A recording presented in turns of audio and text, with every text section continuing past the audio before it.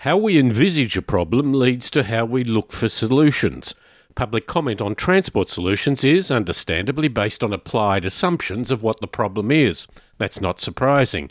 But this approach spills over into so-called research, which, to my mind, is often not open-minded inquiry, but rather compiling a justification for a preconceived idea. It's not aiming to discover a new way of looking at things, it's compiling information for a polemic. Dr. Alexa Delbosc, whose PhD is in transport, is a senior lecturer in the Public Transport Research Group of the Institute of Transport Studies at Monash University. Her research focuses on the changing habits of young people, transport psychology, human factors in public transport, and the use of emerging technologies in transport. Along with a colleague, Kelsey Ralph, she has written a paper titled "I'm Multimodal, Aren't You? How Egocentric Anchoring Biases Experts' Perceptions of Travel Patterns."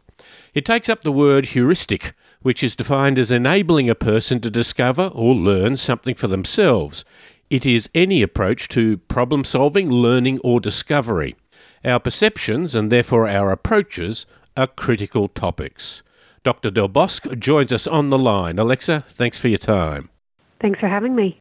Now, it's important to take an approach of understanding what we initially think in order to say where that might be leading us in our research. You were looking at some factors for transport planners, weren't you? Indeed. We were interested, my colleague and I, in a lot of research recently about millennial generation and some assumptions that researchers and practitioners were making about what millennials were like and how they traveled. That was the inspiration for this research, because we were wondering if some of those assumptions were because of the personal experience of the people who were interested in the topic. I have a background in psychology, and I know that it's very easy to draw from our own personal experiences and our own thoughts and feelings when we try to think about what other people are doing and thinking. Yes, it's almost the mistake we make when we say, "I know how you feel," which to many people is, no, you don't. You haven't really come to grips with that, isn't it? And so we get a snippet of what the millennials might be thinking, and we use that in reinforcement. In fact, I think there's a psychological term for that, isn't there? There is.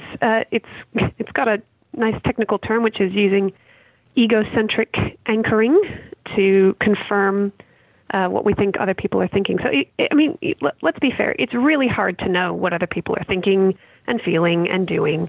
It's a big, wide, complex world out there. So we use lots of heuristics, as you mentioned. They're mental shortcuts to just work out what's going on in the world around us without being crippled with indecision at every turn. And one common heuristic is, okay, I'm not quite sure what you're thinking or feeling, so I'll start with what I know and then adjust based on what I think you know.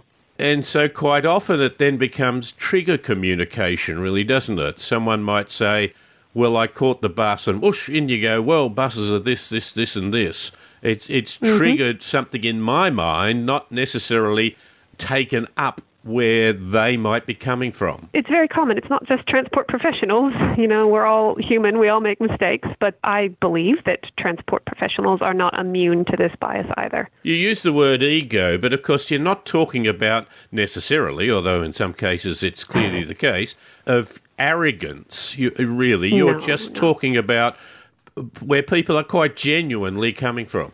Exactly. Just egocentrism in psychology isn't about Freud or ego or arrogance. It's just about starting with your own perspective, your personal perspective, when you're trying to understand the world. So what perspectives did you find transport planners were coming from? Well, at least in our survey, and it was a transport planners in America, and they were a mix of academics and practitioners. We found that they were more likely than the average American to be multimodal or to not have a car. They're more likely to kind of live in more city areas, less likely to be in regional or rural areas. And especially those who were more multimodal or didn't drive assumed that a larger proportion of Americans were like them. So when we asked them, what do you think the average American is traveling, they tended to slightly project just a bit. It's not massive, but they did assume that Americans were a bit more like them than was the reality. If you're a transport planner, you're more likely to be working in the inner city, yet the inner city is as I've talked about a lot, often totally overrated. Still very important, but often overrated in its relative size. Indeed. And although this study was conducted in America, I wouldn't be surprised if you would see similar patterns in Australia, where transport planners, public transport employees, they tend to live in the more inner city areas. That's their lived reality. If they're taking public transport, it's nice trains or trams. They're less likely to be out in the suburbs where that's just not an option and your only option is to drive. The interesting point you made too is that if I do catch a train, that may change my perception of travel time versus if I were to regularly capture a car. How does that work? Our everyday transport experience colors what we think the problems and the issues and the needs are for our transport system. So if I'm in the inner city, I'm looking at the congestion there and I'm looking at the train and saying, oh, trains are great, I wish we had more of these more often. If I'm living far out in the suburbs, all I've got is a local bus. So, it's a completely different set of issues that you're dealing with and a different perspective on what you think the problems are and what the solutions are. If I go in a car, the travel time can often be the critical thing because in theory, and apart from talking on my phone, I'm caught up with that exercise. Yet if I go on a train, I might be able to read as well. So travel time might have a different perspective for public transport users on general, and I'm not overplaying it, but that's the sort of impact that your own experience can have. Absolutely. And another interesting thing about travel time in cars versus public transport is absolutely in cars you are often focused on how long it takes to get to work. But if you're a regular public transport user, well, the time on the tram or the bus or the train might be not as important as, for example, how often that bus arrives or how often the tram departs. So if you're a decision maker trying to decide what's best for public transport and you've got a car perspective, you might think we need to make the buses faster. And if you're a public transport user, you might say, okay, faster is not that important. What's important is my bus only comes once an hour. Different perspectives on what the problems are. I was talking to Professor Corin Mully, who was saying, yes, the real issue is often the availability and the spread of public transport, whereas quite often, particularly with rail systems, we often just really focus on the capacity. It is just such a wonderful carrying capacity, although even that itself can be compromised in many ways. But that becomes the key parameter which almost justifies anything. Well, it's horses for courses. Absolutely, capacity is important when you're trying to move huge amounts of people into big inner city areas. But again, different perspective when you're out in the suburbs. It's not about capacity of the buses. It's about just getting people on the buses. It's about making sure people have at least a basic access to that service. Your work with millennials is very good. We often get one fact about them and again assume it means huge numbers of things. Millennials aren't getting their licence as quickly as others, but that's not necessarily to say that they don't end up getting it eventually. Do we need to understand the real details and the real motivations about what they're doing? Absolutely. Now, I'm probably also guilty of this, that a few years ago we got very excited about the millennials. They're taking longer to get their license. They're traveling differently. Are they going to be the savior of our transport system?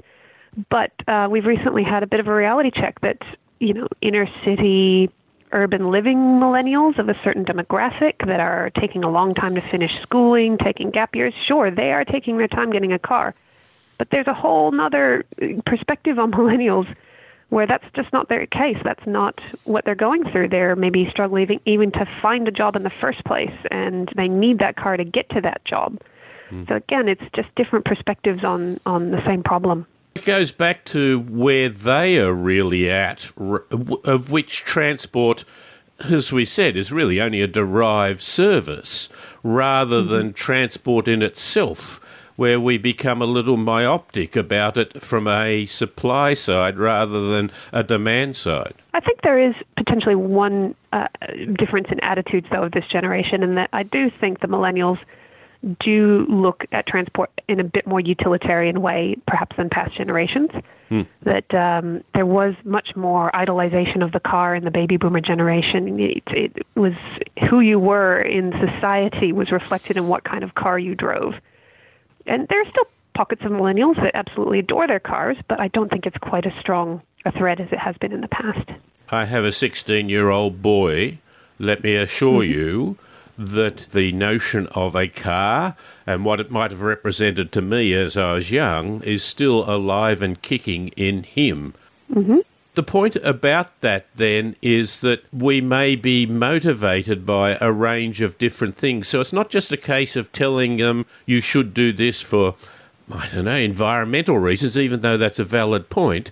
It's understanding what they're doing, why they're doing it, that will help us bring about solutions to bring about more sustainable outcomes. I think so. And, the car, one part of the car that hasn't changed, by the way, is it is still the ultimate freedom for a young person. One of the easiest ways to get independence from your parents, to be able to go and do what you want to do. But that independence, if we could provide that same level of independence with public transport, I wonder if more millennials would be willing to put off relying on the car because they can get that freedom in another way. I think that's very important as we approach autonomous vehicles, which I think in many ways may be oversold and under-delivered in what they can ultimately do, because I think the image there is in that personal freedom to have extra time and to have the vehicle door to door, yet across the board is an unsustainable approach. We really are going to have to think about those sorts of ideas versus realities that are going to be part of the future transport system. Do you think that's something that we need to embrace? Oh, absolutely. Absolutely. I mean, if autonomous vehicles can deliver on providing even more freedom than the freedom machine of normal cars, well, we already know from normal cars that freedom comes at a cost to society, to the environment, to congestion. That's not going to go away by making the cars autonomous. You defined a previous definition of 4 basic types of transport, the car, lover, and so on. One of them was trekkers. What did you mean by that? When we were defining what kind of mode use we saw in society, this is from my colleague in America, she defined how people traveled using their travel diary in a couple categories. And one was people who car lovers or who drove for almost all their trips, multimodal, who used different modes throughout the week, carless, who didn't have a car, and then trekkers were similar to the car users, but they did a lot of long-distance travel. So they maybe are super commuters or people in regional areas that had to just drive very long distances. A reality that to some days is often a sad reflection on our times. You talked about this approach. Should that lead us to how we think about government structure, government authorities?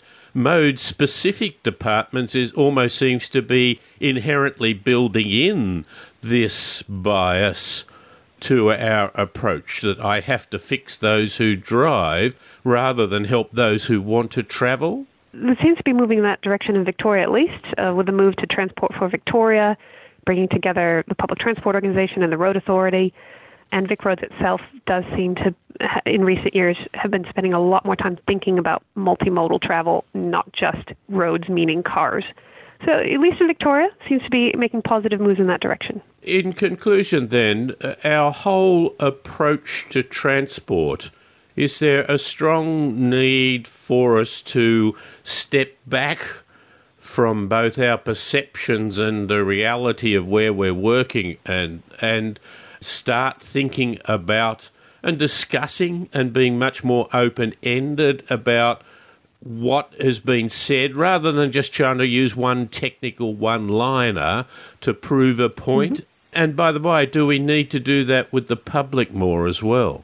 Well, that's what I was, you gazumped me there. My takeaway from this research is just once again emphasizes the importance of community engagement in transport, of actually talking to the community and what they need and what they want, understanding their problems, and using that information to help shape solutions along with the community. It's not easy. It takes a lot of time. It can be a big headache, but it is so important to making outcomes that are going to be best for society. And our approach to the community there, again, shouldn't be so supply-side driven. I've been to community consultations where they say, would you like a tram, or would you like a train, or, would you like this or that? And, oh, yeah, I'd love one of those, rather than necessarily sitting down and saying, well, hang on, what are you doing? How are you doing? If you had this, how would you use it?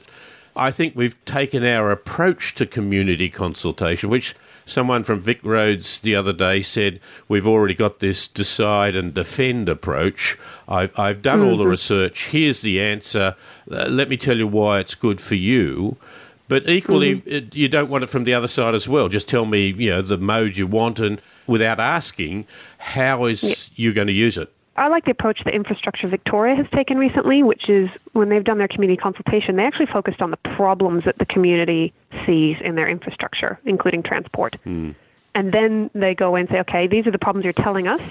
Here are some of the possible solutions, but here's the one that best solves your problem and why. So instead of saying, we've come out and you said you wanted a train, great. Well, you've come out and said you wanted better transport links here and here. Well, here's the trade-off between doing that using a train versus a bus, and showing the complexities in the system, not being afraid to show the community that transport is really complicated. There very rarely is one simple solution. Really complicated, yeah. Yet, in many ways, the heart of the city, we simplify it with a simple model, whether that be a computer model or just what we imagine in our head, which is very almost one-dimensional. I guess you're saying that's part of the great problem. It can be. I mean, all the time you see people wanting to solve the transport problem with, my favorite is when they come out with the technical solutions, things like the straddle bus or the Hyperloop. The transport and congestion is so complex, but don't worry, I have a technology that will solve it for you. And I love when it comes out because it's just, once again, that fervent wish that the monorail or the Hyperloop will be the one thing that will solve those problems. And unfortunately, that very rarely is the case, or at least has not ever been the case so far. Alexa, I love what you're doing, and I really appreciate your time. Thank you very much.